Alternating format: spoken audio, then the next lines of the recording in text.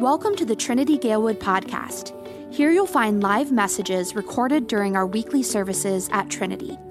We are a community that desires to look, live, and love more like Jesus.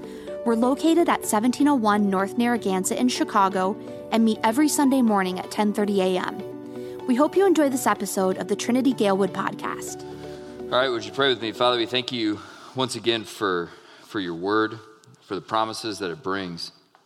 And Lord, I pray today that your Spirit would guide and lead us to once again understand a little bit more of what it means to be courageous, to be brave, not out of our own strength, but by your Spirit and the strength that you give us. It's in Jesus' name that we pray. Amen. So we're continuing our series called Speaking of Jesus, and in this series for our fall campaign, we're talking about what it means to have spiritual conversations. And so we've gotten to this point of where we're talking about being brave. And if you were to go to Webster's dictionary, you would see that this is the definition of being brave. You can help me out here with the slides. There we go.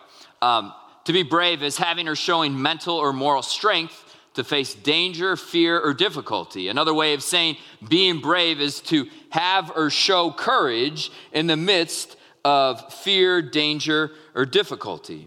That's what it means to be brave. And when I think of this definition, it reminds me of the last time that I was at a movie theater and I saw this movie, Avengers Endgame. Did anybody see this movie by chance? All right, so it's really long, but 3-hour movie, and I decided to take Malachi with me to the movies, which was beautiful. I hope someday we'll be able to do that again, all right?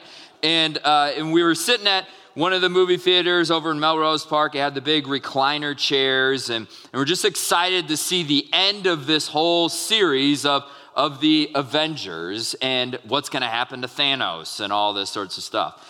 And as we're sitting there waiting for the movie, there's this guy that walks in, and he is by himself. He is rocking like a Captain America shirt, and he has like the souvenir cup that has the little plastic figures on top, right? The big old tub of popcorn, big burly guy, and he comes and he walks into our row. And as he sits down, he leaves a space in between, because that would be weird if he sat right next to me, right? But we had a space between, and as the movie got going, this guy was totally into it. Like, he was just like chanting on all the Avengers and all things, and frankly, like that's true for us. Like, we love these movies, and this movie is the highest grossing movie of all time. $2.7 billion it made. And this guy is cheering it on. He's fired up. And at the very end of the movie, I think a lot of you have seen it. I don't want to ruin it for you by any means, but there's a part where it gets kind of emotional. And all of a sudden, I notice this guy who's in his mid-30s, about my age, he is weeping. He's crying. And Malachi and I are just trying to watch the movie, and I'm like, man, this is like 3 hours long. We've been here a long time. And he taps me on the shoulder, and he goes, Dad, what's wrong with that guy? I had to be very careful with my words here. So I look at him, and I said, Malachi, I think this guy knows something that you and I need to know. He knows something more of what's really happening and what's going on in this moment. It's really beautiful for him. It leads him into this place of where it's gripping him emotionally. And when I read about Peter and the disciples, and in particular in this passage that we're reading in Acts chapter 5, I would challenge you today or sometime this week to look up Acts 3 through 5, and you're going to see these followers of Jesus who have this boldness and courage that is really inspiring, that moves them. I want to give you a little bit of context of what's going on here. So in Acts chapter 3, we start to read of Peter after Jesus had risen from the dead. The story of Pentecost happens. The Holy Spirit is working. And Peter and John, they are going to Jerusalem. And they continually go to this place called Solomon's Porch. And in that place, it's a place where the rabbi leaders would talk about the law. They would talk about God. And Peter and John are so bold, they go and they stand up and they're like, hey, I got something to say about this. And of course, the religious leaders aren't happy about it. So they kick them out. And then we read in Acts chapter 4 that they actually go back to Solomon's Porch. And while they're there speaking about Jesus, the religious leaders say, hey, we told you not to be here. And they throw them into prison. And then what happens during that night is they're released from prison, and the Holy Spirit essentially tells them to go back to Solomon's Porch again. They wake up the next day and they're like, where's Peter, John, and all the disciples? And somebody comes and reports and says, hey, they're actually back in Solomon's Porch speaking about Jesus. And then in Acts chapter 5, which we read from, we get these words. It says this, that they left the presence of the council, rejoicing that they were counted worthy to suffer dishonor for the name. And every day in the temple and from house to house, they did not cease teaching and preaching about Jesus. You see their courage. God continually calls them to go back to this very place where it wasn't easy to be, where it required, in the face of difficulty and fear, to speak about Jesus. Now here's the reality. I fully understand that we won't face the kind of persecution that they faced. I mean, they are facing life or death in these moments. And in fact, many of the early disciples of Jesus were killed for their faith. And in our world, in our American culture, that is something that we probably will not experience. Not at the level of that kind of persecution. But there is no doubt that if we have spiritual conversations and speaking about Jesus, that comes with some risk. That comes with some challenge. That will come with maybe, how is this friendship going to work? Because you believe in Jesus and I don't think that that's all that cool. Or that might not even help you in your business career in all kinds of things. So the question for me becomes something similar that I was looking at my son and saying to this old guy, what does he see? What is he witnessing that I need to get? I want to ask that question of what these disciples knew. What did they know that I ultimately need to know? Now, I want to be very clear. I believe that the Holy Spirit is the one who guides and leads us and it gives us power. All right? I'm not saying that the Spirit isn't that powerful. No, I'm saying the Spirit is really a powerful agent that God uses in our lives. But there's also some knowledge that these disciples understood that guides and leads them into what they're doing. Two things I want to point out in the text here for what do we need to know that they knew to be brave or courageous. The first one is this. They understood that their identity must be in God. Who they were was found in God. Their identity, their core of who they were, was that they believed in God. Notice here in Acts 5:29, it says this. Peter and the apostles answered, we must obey God rather than men. This is a bold statement by Peter. He's talking to these religious leaders and they're like, hey, you're not following the rules that we want you to follow. And Peter says, well, we must obey God rather than you. You talk about a bold statement here. And what he's really saying is that my identity is not found in the approval of other people. And what's so dangerous, or part of the brokenness in our world that we struggle with, is that we look horizontally for what we are designed to find vertically. Say this again. part of our problem and the brokenness of our world is what we look horizontally for what we're designed to find vertically. And the challenge that we have with this is wherever we place our identity, we'll exercise some rulership over your heart, and in so doing, will direct the way that we live. Let me get this to be very practical here. I want to be clear on this. Your job is a wonderful provision from God.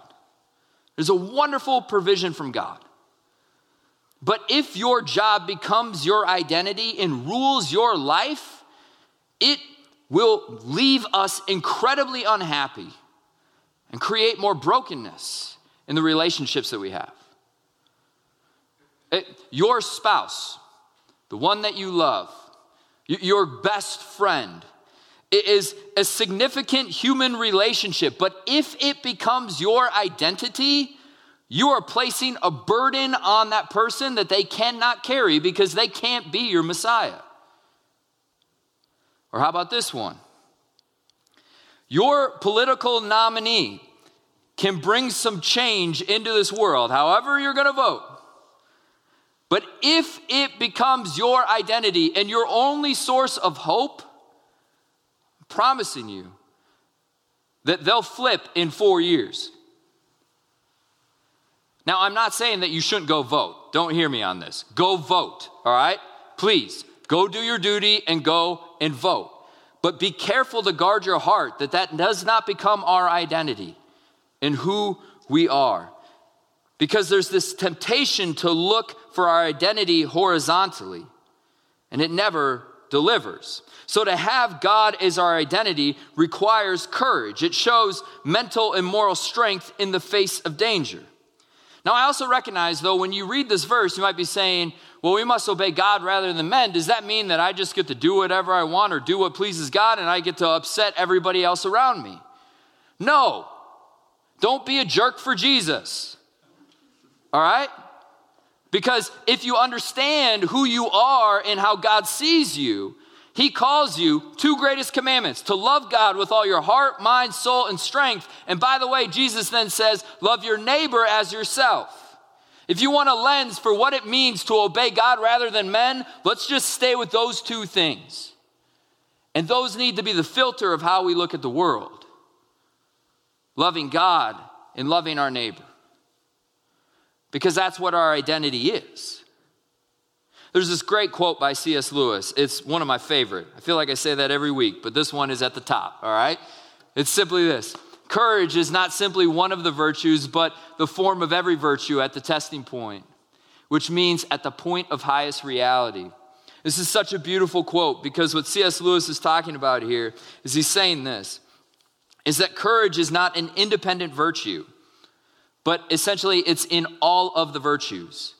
Virtue being love, compassion, justice, kindness. And what Lewis is saying is that oftentimes we as people, we put courage as one of the virtues. He's saying it's not one of the virtues, but it is found in all of the virtues. That for it to be at its highest point of reality, for that virtue, for love to be found, there has to be courage. For true kindness to be found, there must be courage.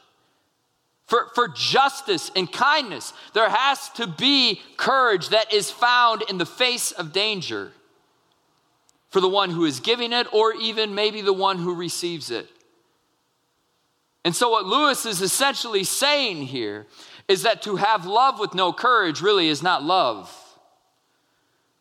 To have kindness without courage really isn't kindness. It's a weakened version of what it truly, ultimately is. Which leads to the second thing that the disciples knew early on about our God, is that he goes to great lengths for us. He goes to great lengths for us to give us our identity. This passage in Acts 5:32, it says this: and we are witnesses to these things, and so is the Holy Spirit, whom God has given to those who obey him. I love this statement by Peter here. As he's on trial with these religious leaders, he's saying that we are witnesses to the things that God has done. We are a witness to the goodness, the courage of our God. It got me thinking, what makes a 35-year-old man show up at a movie theater by himself and weep like a baby? Like what puts you into that kind of mindset? I think it's kind of interesting because the superheroes that we love inside of our culture, they captivate our hearts. I mean, there's a reason that over $2 billion have been spent to go and see these movies. I mean, we get captivated by these heroes that are make-believe, by the way. I hope I didn't ruin anybody's day. But they're made for movies that we just go and we talk about and we dress up on Halloween. We love these people because what they do is they show courage in the face of danger. They show courage when half of the population could be gone at the snap of a finger. In the face of danger, they go to great lengths, and we love these stories. I want to make an argument that I think that Jesus is like the superheroes that we see in the movies and also unlike the superheroes that we see in the movies. So run with me here for a little bit. Jesus is like the superheroes that we see in the movies in the sense that he shows great courage in the face of danger. This morning when we were praying, as we do every single Sunday, there was a beautiful prayer that was said that in the face of when Jesus realized that he would have to go to the cross, that he was scared and he wept. He was so nervous about what God had called him to do. He said, not my will be done, but your will be done. That in the moment of great fear, he cries out to God with courage. That our God, Jesus, he shows compassion to so many people that we often overlook. That he holds to what God has called him to do. In the midst of great danger and fear, he leans in and he continues to move forward. See, when I think of Jesus, he sounds a lot like the superheroes that we see in the movies. Yet there's something that is very different about Jesus that is unlike the heroes that we go and spend money and dress up as. It's this. Peter Parker. Anybody know who the superhero is? All right. Well, who's the superhero? Spider-Man, right? And he is an ordinary kid from New York, I think the Bronx or something like that. He gets bit by a radioactive spider and now he can climb on walls. He's somebody that had no power but receives power. Captain America. Anybody know who his real name is? All right, we have some nerds here. All right. Steve Rogers, yeah. Normal, like scrawny little guy, and the government makes this experiment, and then all of a sudden he doesn't age.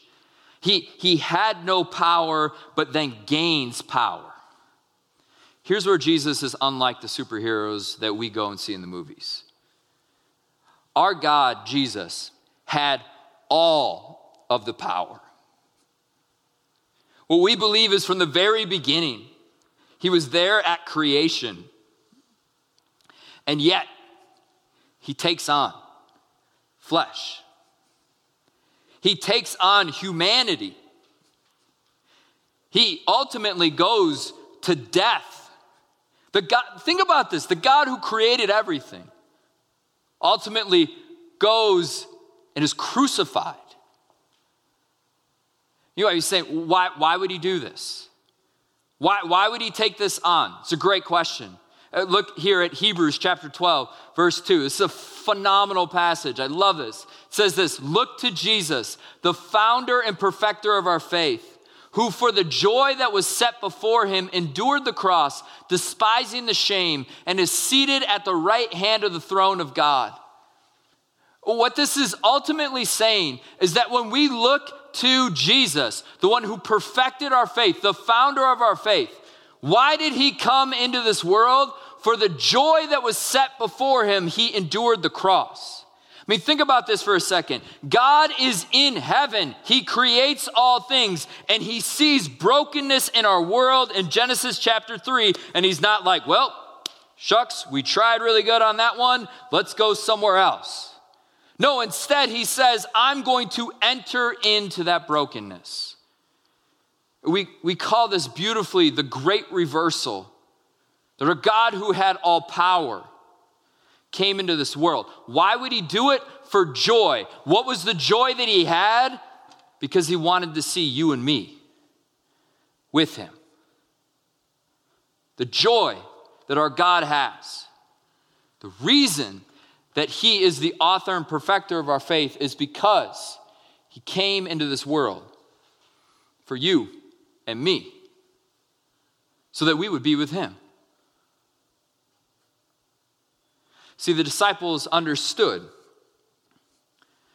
that their identity was found in God, and they also knew that God goes to great lengths for us.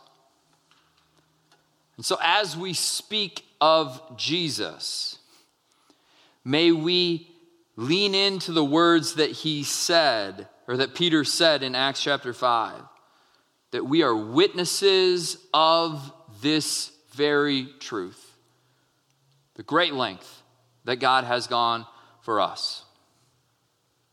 Let's pray. God, I thank you that you are a God who displays incredible courage, that in the face of danger and brokenness, you just leave it there, but instead you came into this world to bring life and to bring us back to you. It's an incredible truth that we cling to, Lord, and something that we need to hear now. And so, God, I pray that as we go into the places and spaces that you've called us to be, may we be reminded of our identity, but be reminded of that incredible truth. What you've done, the joy that was set before you to endure the cross for us. Thank you, Lord. It's in Jesus' name. Amen.